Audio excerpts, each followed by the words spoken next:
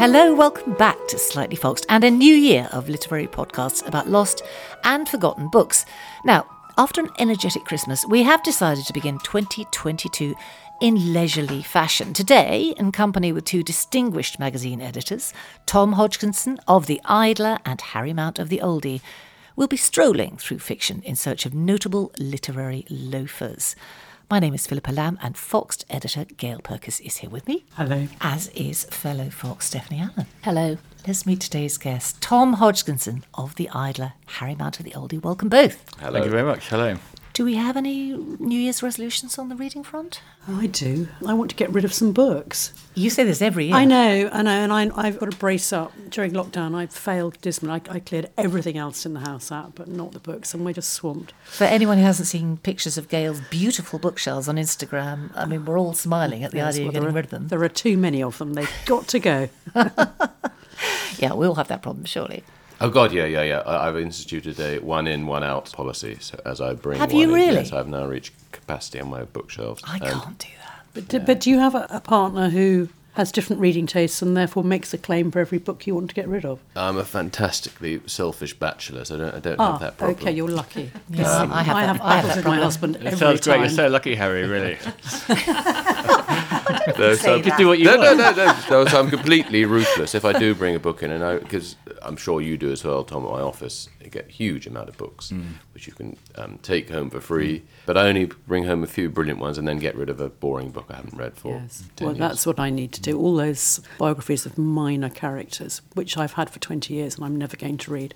Yeah. They're going. Don't you just like having them there, though, even if you know you're never going to read them? Yes. Somehow, there's something about having the book on the shelf in It case. depends what it is. I mean, I use my books as a reference library a lot, but even so... And as soon as you're double shelving, that's a nightmare. So if you've got one set of books obscured by another set, yeah. yes, you can't- hopeless. no. You've got to be able to see them. Forbidden, yeah. What about piling? Do you have any actual piles? Yes. Rather than- yes, I've we got one pile, which I don't like, but... On Zoom, we met Elif Shafak, the novelist, and all her books were in piles, not lined neatly on the shelf. All her I was books. quite shocked, yeah. Yes, she doesn't have small children or dogs. No. No. She likes the mess. I wish I hadn't asked her. Creatively stimulating. And you can build from them. I do actually have a table of books. Yeah, because Not a books pile on of the books table, can but be yeah. a shelf prop. Yeah. You can go mad. A friend of my parents, her sitting room was filled up with one great cube of books that filled the middle of the room, and then you shuffled round the edge. But how does that work? You can't get at the ones except... Completely crazy. Oh, okay. So moving on, today, as I mentioned, we're looking at loafers in fiction. So these are the flaneurs, the loungers, the fritterers of time. And Tom, this is home turf for you, isn't it? The Idler focuses on the joys of not using our time. Okay, and that is the newest member of the Slightly Foxed dog tribe, Dusty, who I think is now just on her way out, so that we can proceed. Sorry, Tom. Cats are more of a sort of idler pet. I Entirely think, aren't they? agree. Yes. Dr. Johnson had a cat called Hodge. One time he was told, probably by Boswell or somebody like that there was a group of ruffians going around shooting cats, probably quite near here in Clerkenwell. And he said, "They shall not have Hodge. No, they shall not have Hodge." There's a statue to Hodge, isn't there, in one of the... There is, one of yeah, the just inns off of Fleet court. Street by his house, in Gough Square. But yeah, Dr. Johnson was the inspiration for it. He was very productive but incredibly lazy. Is that right? Yep, he used to lie in bed until sort of 2 or 3, not doing anything. And then after lunch, instead of working, he would do chemistry experiments. So if you went to see him at sort of 4 p.m, he'd be covered in soot. And no one knew actually when he got his work done. We must discuss this further. Before we do, I want to ask Harry about the Oldie magazine. So for people who don't know it, how would you sum it up? Well, it was set up almost 30 years ago. Next year is our 30th anniversary by the great Richard Ingrams, who, of course, was the first, well, practically the first editor of Private Eye. And it was an attempt to fight the youth culture. Then, as now, the feeling was that advertisers and newspapers and magazines devoted themselves to young people who, more and more now, read less books and papers, but also advertisers were appealing to them when they weren't buying any of their stuff. So it's become more of a general interest magazine with book reviews, gardening, restaurants, but I'd say it has a kind of anarchic, cynical, ironic spirit, which I don't know if you'd agree, Tom, is shared by The Idler and Private Eye, in bits of the Telegraph. It's that particular feel. And I think it does have a connection, like The Idler tries to at least, with that 18th century wit thing, of people like Johnson. And earlier in the 18th century, we had Addison and Steele, who started things like The Spectator and The Tatler. Because I could see how, as people age, there is more time for idling. But, does Loafy feature much? Well, oldies have a lot more spare time, obviously, because a lot of them are retired, and they're very keen to use it profitably. So they love going on tours. They tend to be pretty well educated, the readers, but there's a real lust for knowledge and also for a good time. We have these literary lunches. There's very little disapproval, and it's wonderful to live in that world where you could say what you want, and also where your readers are very well informed. I think it sort of chimes rather beautifully with Slightly Foxed. Well, yes, it's also about not being fashionable and up to the minute, isn't it? Which is exactly what we look at in books. Yes, the whole lost and forgotten idea. Exactly. I know you two would argue that idlers have featured in fiction or writing since the earliest days. Yeah, I would say then as now, the greatest writers, first of all, had the spare time to write, but also the spare time to read, with all of us obsessed with our phones nowadays. I think the greatest writers I meet now, my heroes like Ian Wilson, are reading the whole time. So I think throughout history, to be a good writer, you need to read a lot, and that means having a lot of spare time, either because you're very rich, or in ancient Rome, they depended very much on having patrons, but you needed some cash to be free, or not minding being completely broke. The ancient idea of the completely broke loafer, particularly in literary world, continues. The very earliest examples you might summon up? I would probably go back a little bit further to ancient Greece, wouldn't you, Harry, to Athens? Yeah. Because for me, the invention of philosophy in the sort of 3rd, 4th century BC, that was a form of idling, philosophy. The word hadn't really existed before Socrates apparently invented the word. It was a neologism then. It meant love of wisdom, phil, sophos. And Socrates said, I'm not a wise person, I don't really know anything, but I do like wisdom, and I'd like to move towards it. I love it. And so they invented this idea that you could devote a lot of your life not to knowing things, but to sort of wanting to know things, and sort of moving towards wisdom. And this was what Plato said about Socrates. So for me, Socrates was the original literary loafer. He was extremely lazy in that he didn't actually write anything down. He couldn't even be bothered sometimes to get dressed properly. He went around barefoot. He had a big beard.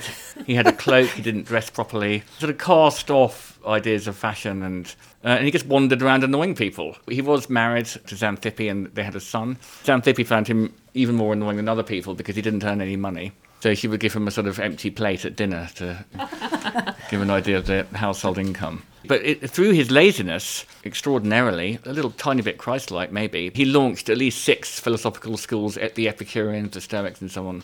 But really just sat around drinking and talking nonsense, which is oldies and idlers love to do.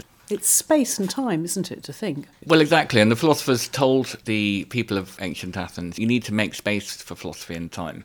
It's fun, and also it's therapeutic. So, philosophy was invented as a sort of response to widespread anxiety in ancient Athens, which was more or less perpetually at war with other city-states like Sparta, and had their own political problems, tyrants coming in. They had a form of democracy, but it was quite sort of fluid. People were sort of wandering around feeling quite worried, and philosophy as an idea was more like self-help. It addressed that feeling of anxiety. And they told people, if you don't want to be Aristotle later, and Plato, and the Stoics, and the Epicureans, if you don't want to be anxious, don't worry too much about your work. That's not the most important thing in your life. We need to work to make money, but, more important than that is your leisure time, which they call schole, which turned into our word for school. So they said it's in your leisure time, or your schole, that you should go and educate yourself and wander around in the olive groves and drink wine and talk nonsense. And you need to have a certain level of intelligence and respect for intelligence with all those things. So, in fact, you can go today, I've been there in Athens, to the site of the original academy, which still amazingly, Plato's Academy, is still a park only about a mile's walk from the Parthenon. Sadly, it's very run down now,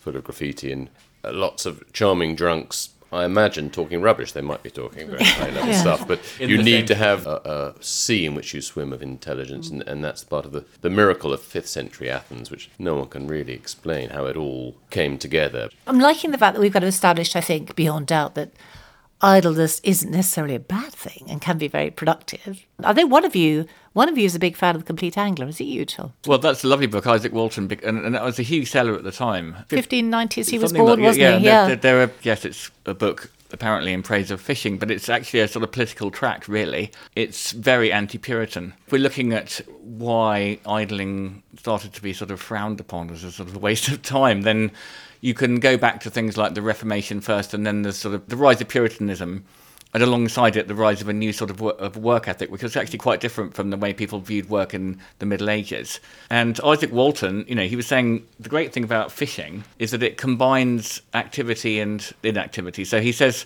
since probably Hesiod, people have been arguing what's the best life to lead. Is it the contemplative life, like a monk, or the active life, like a soldier or a merchant or a politician? And Isaac Walton says, well, fishing is wonderful because it sort of combines the two. It's mainly doing nothing with this occasional burst of activity if you do actually catch a fish. But as most fishermen will say, anglers, fishing isn't about catching a fish. It's about sitting there in nature doing nothing, like a sort of a Chinese sage. And quite often in the book, he allows himself these little asides, attacks on Puritans who he calls sour-faced, money-getting men who want us to work very hard. So it's a very lovely book, and it's very easy to read now. It's in a sort of dialogue form. I've always thought fishing was also largely about getting away from your family, isn't it? Well, I think it is about solitude, yeah. And it is very male. Yeah, well, also, I think for men, buying all the kit. Well, that's the other thing, yeah. It's a pretend activity, isn't it? But what's the essence of it? The essence of it is sitting there motionless, staring at water. Yes. There's a very good fact that at the end of the war, there was a massive boom in the sale of sheds because these heroic men came back from the war. Lovely to see their beautiful wife and children, but soon got quite irritated by them. And so immediately Took up bought a fishing. shed and took up either fishing or model railways or whatever it might be, but they needed somewhere else to go. See, the idling as a means of getting away from your family, it made me think about Montaigne. He's a little bit ahead of Isaac Walton, I think, wasn't he? But because he entirely... Well, he had his own tower, didn't he? Yeah, His he wife had did. the other tower. Tell us about Montaigne. Well, it's funny to remember that Montaigne's actually a contemporary of Shakespeare, because actually when you read Montaigne, he sounds so sort of modern. And he's known as sort of the first essayist. Essay means to test out an idea. And he wrote these sort of like, I don't know what you would call them, little useless skits like, On My Cat. And, I have not read these, so I had imagined they were on higher-minded things than that. Okay, they're not. No, he talks about all sorts of things. When I play with my cat, how do I know that I'm playing with my cat, or my cat might think that he's playing with me?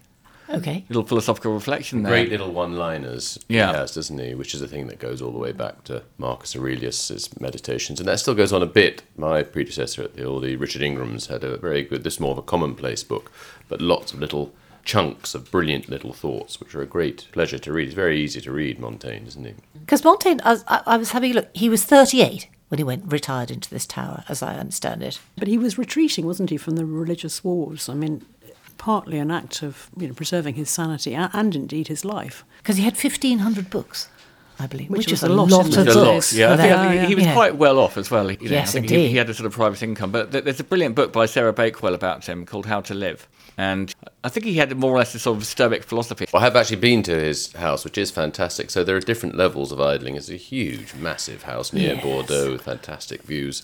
And it's easy being a highly intelligent idler when you're living that sort of life, as opposed to that brilliant George Orwell essay on writing book reviews and the misery of sitting there in your dressing gown. With a hangover. In Kentish Town, where I live, Yeah. with a hangover. Less lovely than it is There now. are different levels of being an idler, and it's easier if you're living in a Yes. massive chateau. And near you've got Bordeaux. staff to produce Yeah. meals. Yeah, Yeah, and so a wife who apparently doesn't bother you and lives in a different tower. I think we are clear there's an economic basis for all the fortunate loafers throughout history. But Samuel Johnson, you were talking about earlier, I had imagined he was an energetic man, but no. Well, he's known as very productive because, of course, he wrote the first proper English dictionary. But even that, he got the commission and he said it would take 3 years and it took 9 years. He wrote that with a big band of assistants, 6 or 7 assistants. He was renting a house in Gough Square, which we mentioned earlier. He was WFH, definitely, working from home. And the top floor was given over to these amanuenses, or whatever you would call them, who sort of read other books and wrote words down. I So didn't yes, know he did that. produce Right. a dictionary, but he did it for money. He said famously the definition for lexicographer in his dictionary is a harmless drudge.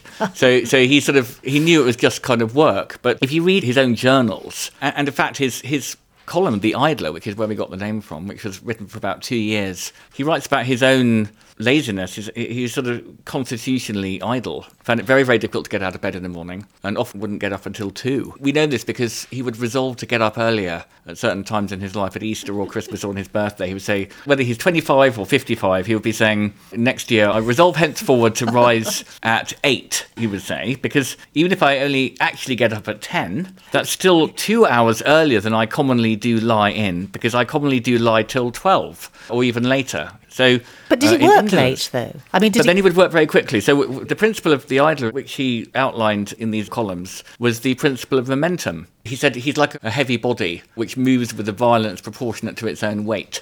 In other words, the longer you're doing nothing before the deadline, all freelance hacks will know this, Harry will know this, the quicker you write the piece. So let's say the deadline was 5 p.m. He would sit down at about 4 or 4:30 and write one draft. The printer's boy would be running up from the slightly foxed office and would take the piece of paper and then run down to the printer, and then he would have to run back for the next page. He didn't even read over them, but they were brilliant. And people said when he spoke, he was so articulate that he spoke like a second edition. I think that's partly because of his idleness, Because he'd had time to ponder. Yeah, I bet, yes. And I bet read. I know that thing. I console myself with this when I used to be freelance and spent a lot of time hanging around the London Library, putting off writing books or articles. But actually, quite often, the books you're reading for entertainment or whatever, they eventually are useful in some way. Or my happiest moment of the day is I spend an hour in the morning reading the papers, which is absolute bliss, but actually, in a very indirect way, it's work. I then might have to write an article about, Paris Hilton's Chihuahuas or something, which I've been reading about. Do you read the newspapers in bed, Harry, or do you read them? No, I read them in the bath. In the bath? In the morning, yeah. Morning bath? Yes. With the papers? Yeah, I'm afraid I read them on my phone, but I'm very, very happy, and it's my most concentrated bit of reading and during the day. And also very clean, presumably. And very, clean. very Don't drop the phone, though. No, it's true. No, it's got a little shelf, but Did you have it specially built? no. It's one of those things you normally keep the soap in. John Lennon apparently had a pair of glasses that were specially made for him that allowed him to lie in bed completely flat and watch TV at the same time, a sort of prism. Oh, really? Yeah. But I think you said it earlier on, Tom, but actually a good writing or working life is lots of idleness punctuated with work, and that idleness might be reading, or you've got a very good article in your November-December issue of The Idler about the joy of commuting, and I bike to and from work with a kind of 15-20 minute bike ride each way. And Rachel Kelly wrote this article about the therapeutic effects. It helps that it's through Regent's Park, but it completely changes my mood. And I'm doing absolutely nothing. Yeah. I'm afraid occasionally listening to music, but it's really good and completely sort of set up for work when I turn up. Okay, so I'm listening to this, and it is dawning on me, as everyone else, I'm sure, this is all men. Have there been female literary loafers? Or is it something women don't do? Well, there are far more men, it's true. However, there are women loafers. They're perhaps not so well recorded. And the story I'm about to tell is semi-mythical anyway. But the person who actually inspired Socrates to invent philosophy was a high priestess called Diotima. If you believe the Plato's Symposium. Plato's Symposium is a lovely drama or dialogue with a bunch of high-up literary folk, like Aristophanes in Athens, drinking and talking about love and eros. And when it comes to Socrates' turn, he says, I learned everything I know about love from Diotima, who is the temple priestess, where you go to listen to the Delphic oracles. She was one of these semi-sex priestesses that they had, in a way I don't quite understand. Right. So there was a bit of a double entendre when Socrates said, well, Diotima taught me all I know about love, But it was Diotima who told him, which is the basis of Platonic philosophy, really, the best way to live is in the contemplation of the beautiful and the true. So there were these priestesses, and I think religion has been a way for women to have a life which has been not domestic. So, obviously in this country, until the Reformation, we had the option of being a nun. There still is a bit of an option for that. Nun's life sounds quite tough, but there would have been a lot of time for meditation and reading. If we talk about medieval people, there was also someone called Christine de Pizan who became a writer, which is a kind of idlerish job. So those options were kind of open. Well, there was the anchorite, Julian of Norwich, who was walled in for 40 years. And she was walled in at the end of her life, which I think was sort of mid-30s in those days. And most anchorites were presumed they'd live a couple of years once they'd been walled in. But she lived for about 40 years. And she wrote and thought and read. And I think she was the first woman to write in English, because before then people had only ever written in Latin, and she wrote the famous lines, "All shall be well." Yeah, she definitely fits the bill, doesn't she? She does, yes. But it wasn't much yes. of a life.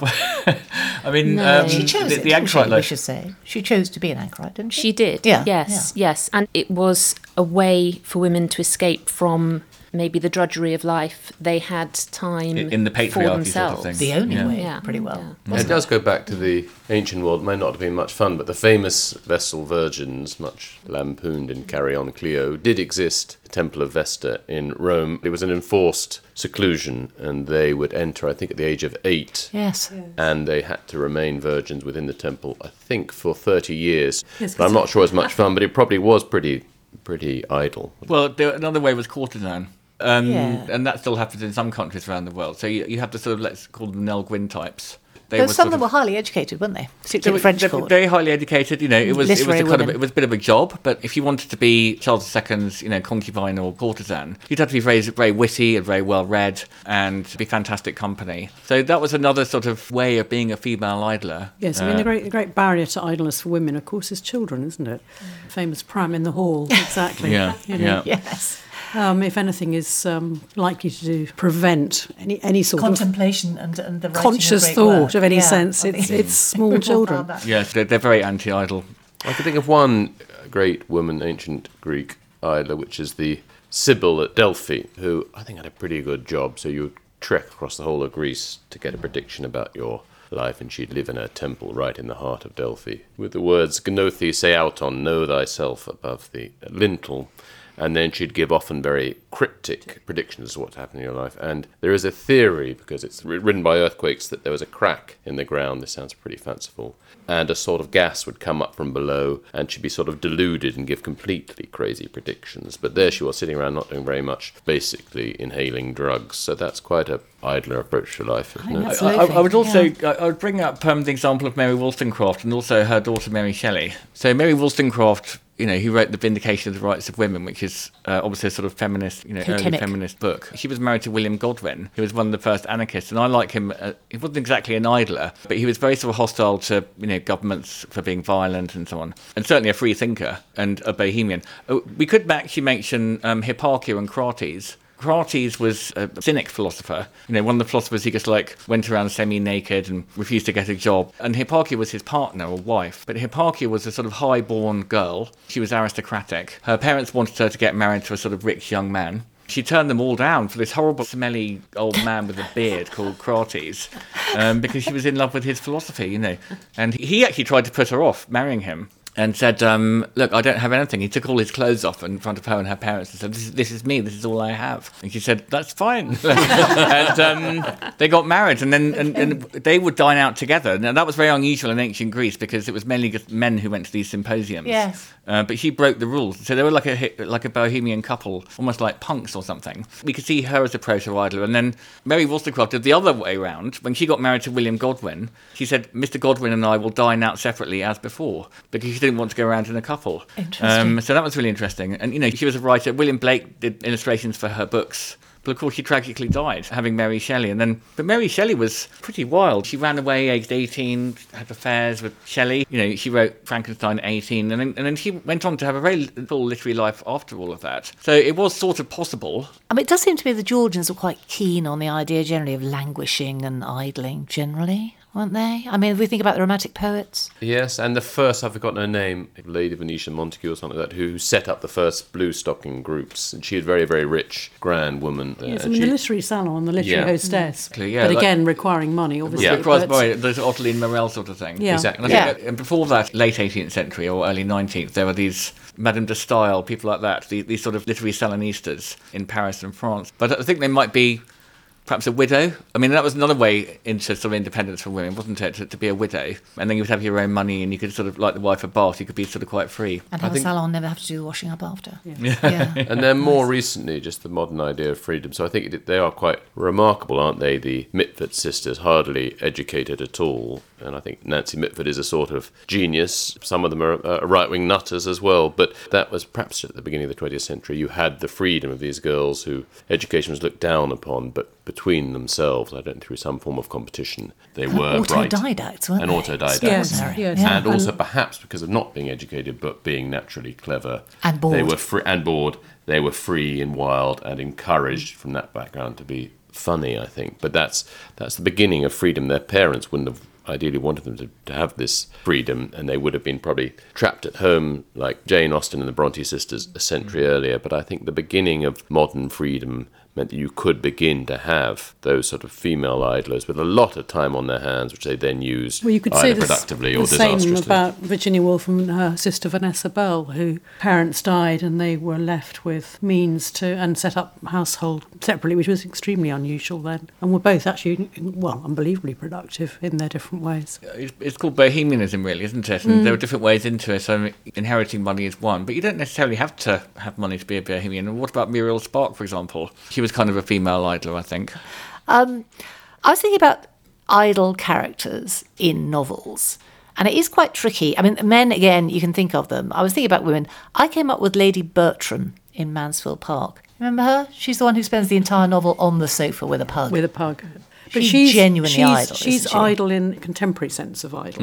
Lady, well, Sluggish. She's Yes. not Tom's definition of idle. No, She's she's not actually productive. She's not remotely productive. Actually idle. ladies of Yes. leisure Yes. Yes. is the word, isn't it? Is the phrase. And all those sort of vapourish Victorian misses who spent their Well, days that's on interesting couches and because it became it was a Victorian thing for the newly wealthy industrialist to have an idle wife. That was the first thing you did. So, for example, the people who started the Lyons coffee houses, when they started working in Whitechapel selling tobacco in the mid-19th century, everyone worked. The women, the whole family worked. As soon as they started making money, the women were told, oh, you don't have to work anymore, and here's your coach and six or whatever. There was this sort of cult of the collapsing woman. Women were actually sort of encouraged to be this sort of idle wife. Whereas actually, I think the Georgian wife hadn't been particularly kind of idle. That was a new Victorian, just an ornament. it was very much a sort of Victorian thing. Yes, they'd still be running the household They'd still be running the in Georgian household. times, and that So was now you taken had very these women who were important. sort of lying around doing nothing. And there's lots of paintings actually, late Victorians, of these women almost like sappically passed out. We had a piece in the Idler years ago that, and it was called "Cult of the Collapsing Woman," and actually these awful Victorian paterfamiliases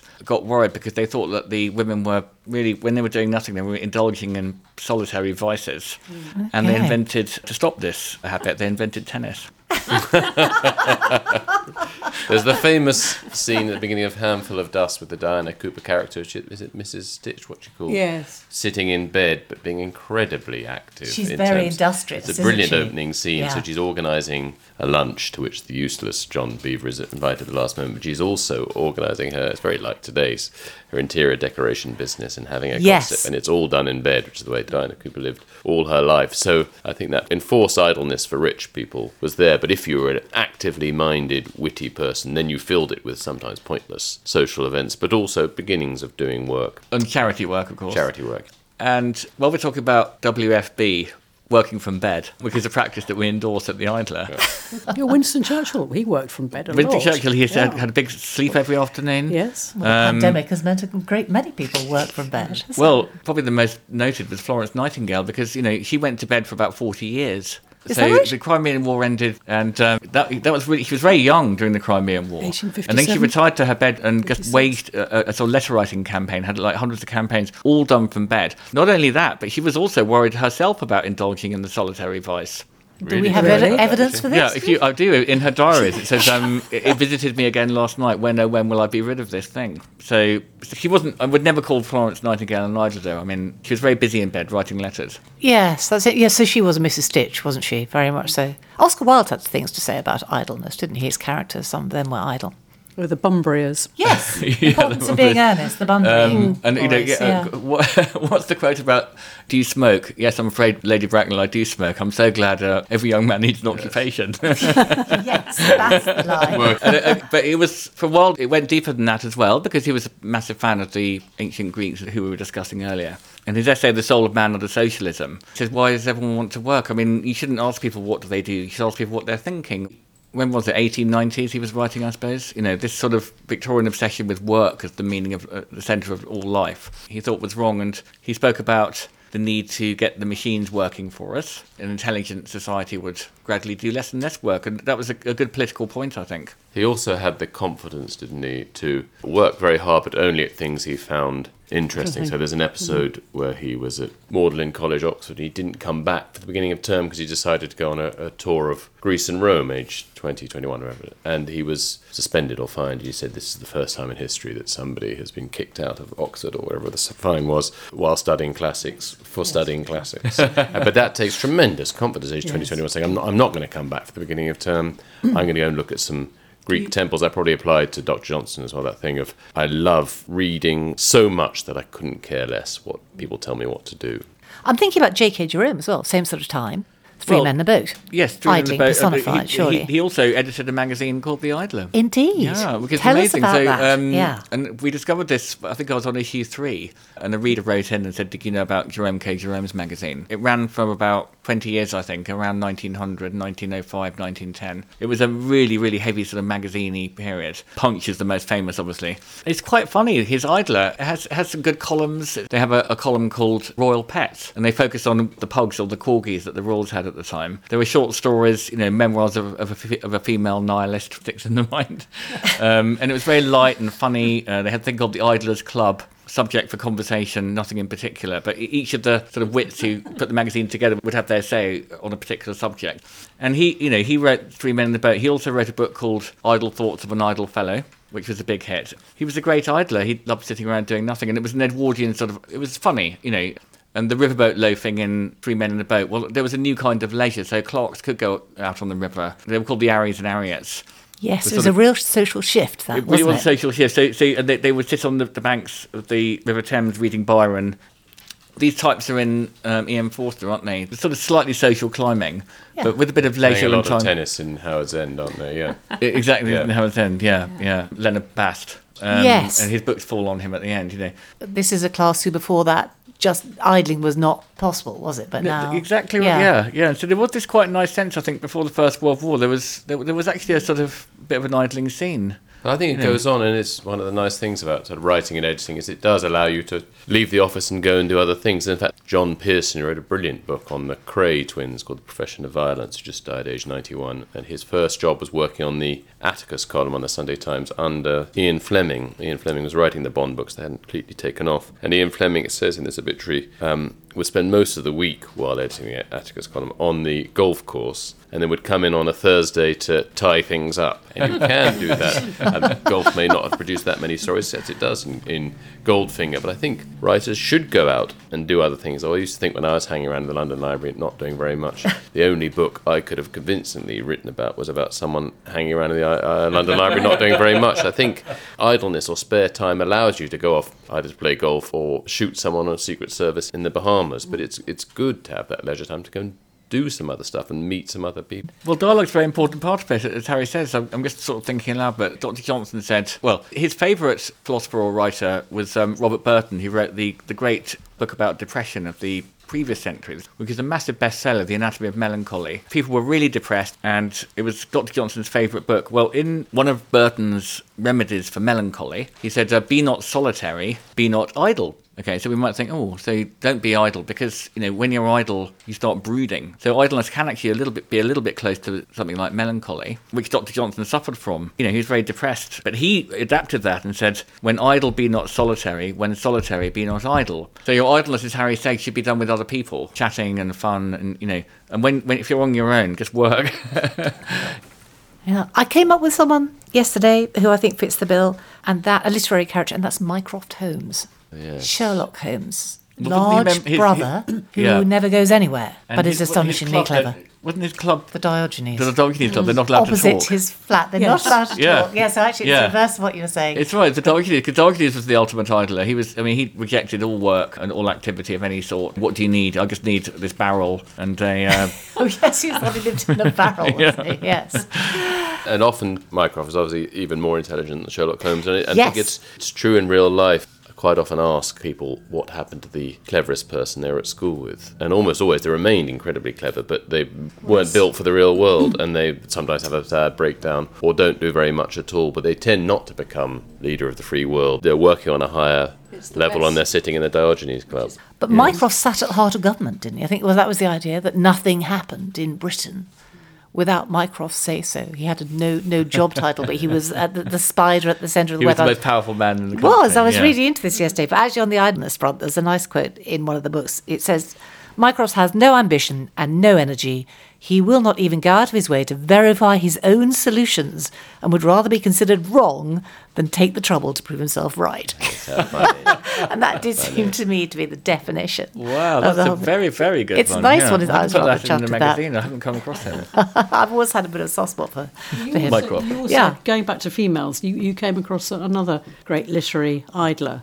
Oh, is that Henri de Doom? Henri de in Doom Stella in Gibbons' Comfort Farm, who does nothing. There's something nasty all in the day. woodshed. Yes. Yeah. Exactly. One. And she Yeah. just sits in her room and eats colossal meals. Yeah. So when she was a little girl, she saw something nasty in the She woodshed. saw something in the didn't woodshed and she then retired to her room. to her bed. And controls the family. I was struggling on the women front, and actually That's a lovely book, isn't it? But I'm not sure. I don't have many others in around that time. Do we have any other thoughts for? I think Simone de Beauvoir might count as one, you know. Really? Yeah, because she she sat around in absolutely hated cafes. housework. You know, she said like housework is this horrific thing, like the myth of Sisyphus, and it's never done, it's I'm never sorry. over. Are we saying if women don't do housework, they're idle? Tom? Well, I'm Whoops. just saying that she didn't like any sort of work, really. She was disinclined to labour. You can mention Quentin Crisp as well, who Oh, yeah, well, Quentin Crisp... after 3 years the dust never gets any thicker. Yeah. Do we have any more? Shall I be? Wondering about the view of some authors. I mean, you, Tom, you present a very benign view of idling, but you have someone like Scott Fitzgerald, and his idle rich, it was seen as extremely corrupting, wasn't it? And those characters gradually disintegrated. That's a good point. Yeah, idling is negative. Well, that's one of our problems at The Idler, because people say, oh, well, I can't afford to be idle, because of this phrase, the idle rich, which meant the sponges, didn't it? I mean, but that's not really my idea of idling, because those idle rich, their idleness is built on the backs of The backs of whatever the it is, workers, slavery and yes. the toil of the workers and untold suffering, or the fact that their great-great-great-grandfather killed a lot of people and was friendly with Henry VIII. But a character like Gatsby has aspired to the idling classes, hasn't he? And then it ruins him. And it's odd to think of Fitzgerald as a sort of moral writer, because But he don't you think certainly that's a didn't appear reaction to the First World War, that to have a good time, to forget what had happened? And that's having a good time is not the same as idling. Yeah. He's also great on how it catches up on you. So, in Roaring Twenties in New York, and if you're in your 20s, what a fantastic time you're having. There's a great line in one of the books where it says, at 29 you can be an organ grinder. It's fantastic, so exciting. You get to play with the monkey, you've got freedom. And then at 30, you're an organ grinder, full stop, and a pretty miserable job.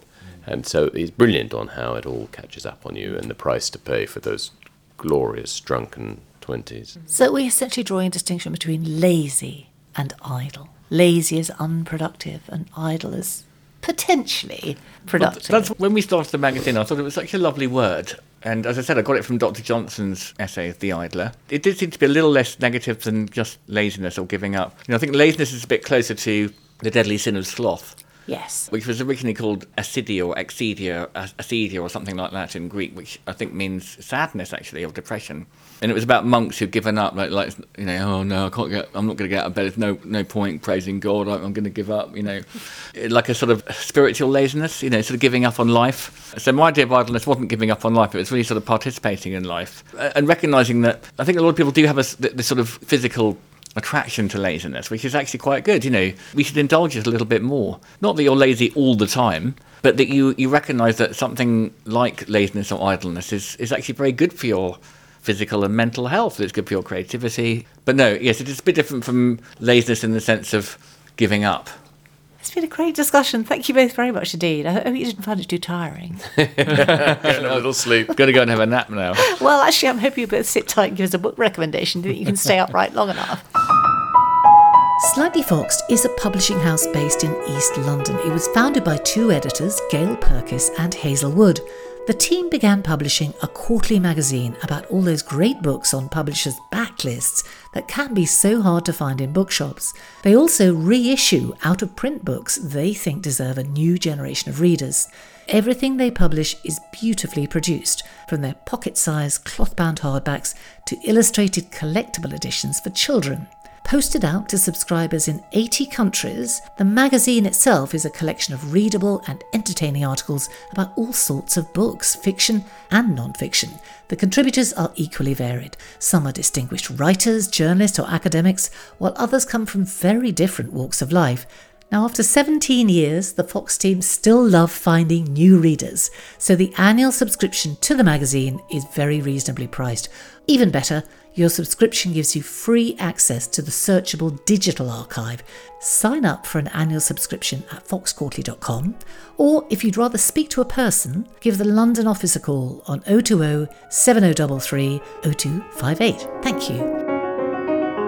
Right, book recommendations now. Harry, do you want to start us off? I thought a fantastic book. One of the great schoolboy idlers, my hero, Nigel Molesworth of St Custard's. This book went a bit unreported last year. They discovered the wartime diaries of Molesworth, which is the original series in Punch that Geoffrey Willans had written before the immortal Ronald Searle added the drawings to some later Willans writings. But they're fantastic, and it's the beginning of Molesworth and his whole attitude to life. I admire, particularly when people annoy me. I discard them. I discard them with a K. So that's the wartime diaries of Nigel Molesworth. They're fantastic. So, Steph, what have you got for us? Well, I think when I was last on the podcast, I had just finished Laurie Lee's As I Walked Out One Midsummer Morning.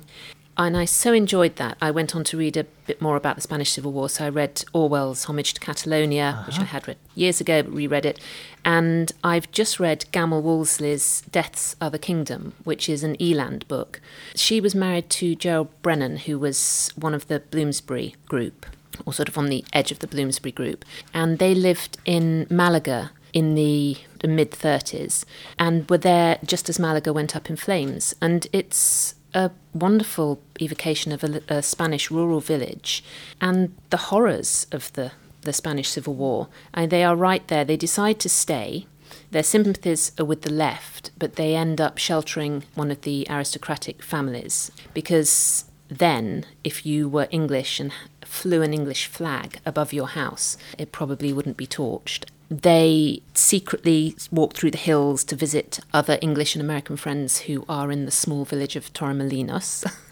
It's just an extraordinary first-hand account of being there as it started. And I think she's the only female writer to have written about the Spanish Civil War. And I'd really recommend it. She's not always the most easy of characters, but it's very direct, very honest, an incredible portrait of the villagers and of those people caught up at the time. It's interesting, as you say. I don't know of another female account.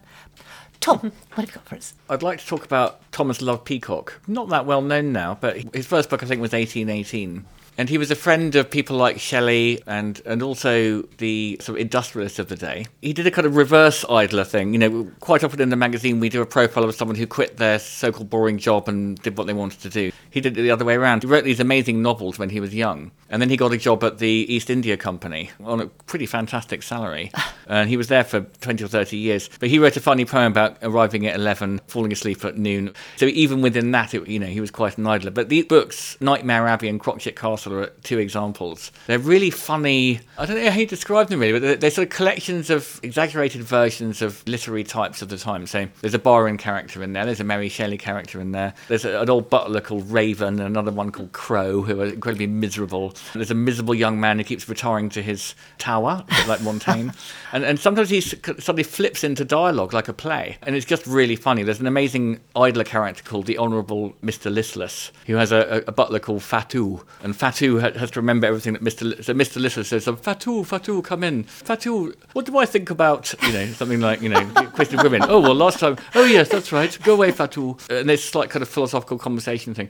He was Aldous Huxley's great inspiration for early novels like Chrome Yellow. Ah. They're really readable. They're 100 pages each. The name again? Thomas Love Peacock. And as far as contemporary stuff goes, I'm reading the David Wengrow book called The Dawn of Everything. David Graeber died a couple of years ago. He was only 59, and he was a professor at LSE, professor of anthropology. He wrote some brilliant books. He wrote a book called Debt, The First 5,000 Years, another book called Bullshit Jobs, A Theory, about his theory that a lot of people are stuck in jobs which are sort of quite well paid but ultimately meaningless. Mm. He himself was working class Jew from New York. He became part of things like the Occupy movement, and he was the only sort of anarchist anthropologist. Anyway, his essential idea is, we could say, the opposite of someone like Steven Pinker. Things have been gradually getting better in the world. It's called the progressive narrative or something like that. And in the past, Thomas Hobbes would have said, we were stupid and unsophisticated and life was nasty, brutish and short. Through Wengrow, his partner, and David Graeber's anthropology and archaeology, they create a completely different story and show that there were these very, very sophisticated societies 5,000, 10,000 years ago, all sorts of different forms of government, quite egalitarian governments or not. They attacked the notion that one day we were hunter-gatherers and then we became farmers and then this happened, and things are much, much more complicated than that. And they go back into the Aztecs and the Incas. It's just, Nicholas Taleb said it's a feast, and it is a real feast, so I thoroughly recommend that. Gail. Something radically different. It's a book called The Strays of Paris by Jane Smiley, who's best known for her novel 1,000 Acres, which is based on King Lear. The Strays of Paris is it's a fable. It's about a racehorse called Paras who manages to escape her stall and crosses the Bois de Boulogne and ends up in central Paris. And she meets a German pointer called Frida and a raven called Raoul, and they live in the gardens round the Eiffel Tower, and they help each other. And it's a book about friendship and love. The dog begs for food at the local grocer's. The local baker feeds the horse oats. Nobody really sort of questions why these animals are roving around without any owners. And the park keeper notices, there's horse dung around, and he admires the horse but doesn't report it to the authorities. And they become befriended by a little boy who lives with his grandmother, who's nearly 100, in a house full of treasures. And the horse goes to live in the house and remains undetected by the grandmother, who is blind, so there is a reason for that. So this isn't magic realism? It's just, they're in plain sight, these animals, but nobody notices them. And they bond, they form a friendship. There are a couple of mallards called Nancy and Sid, who are pretty stupid. That's quite funny. And in the end, the grandmother dies and the little boy is taken in. But it's charmingly written, lovely descriptions of Paris at night. It's just so gentle, and it's in a beautiful hardback edition by Macmillan with some lovely illustrations. Just a nice, comforting read. And the title again? The Strays of Paris.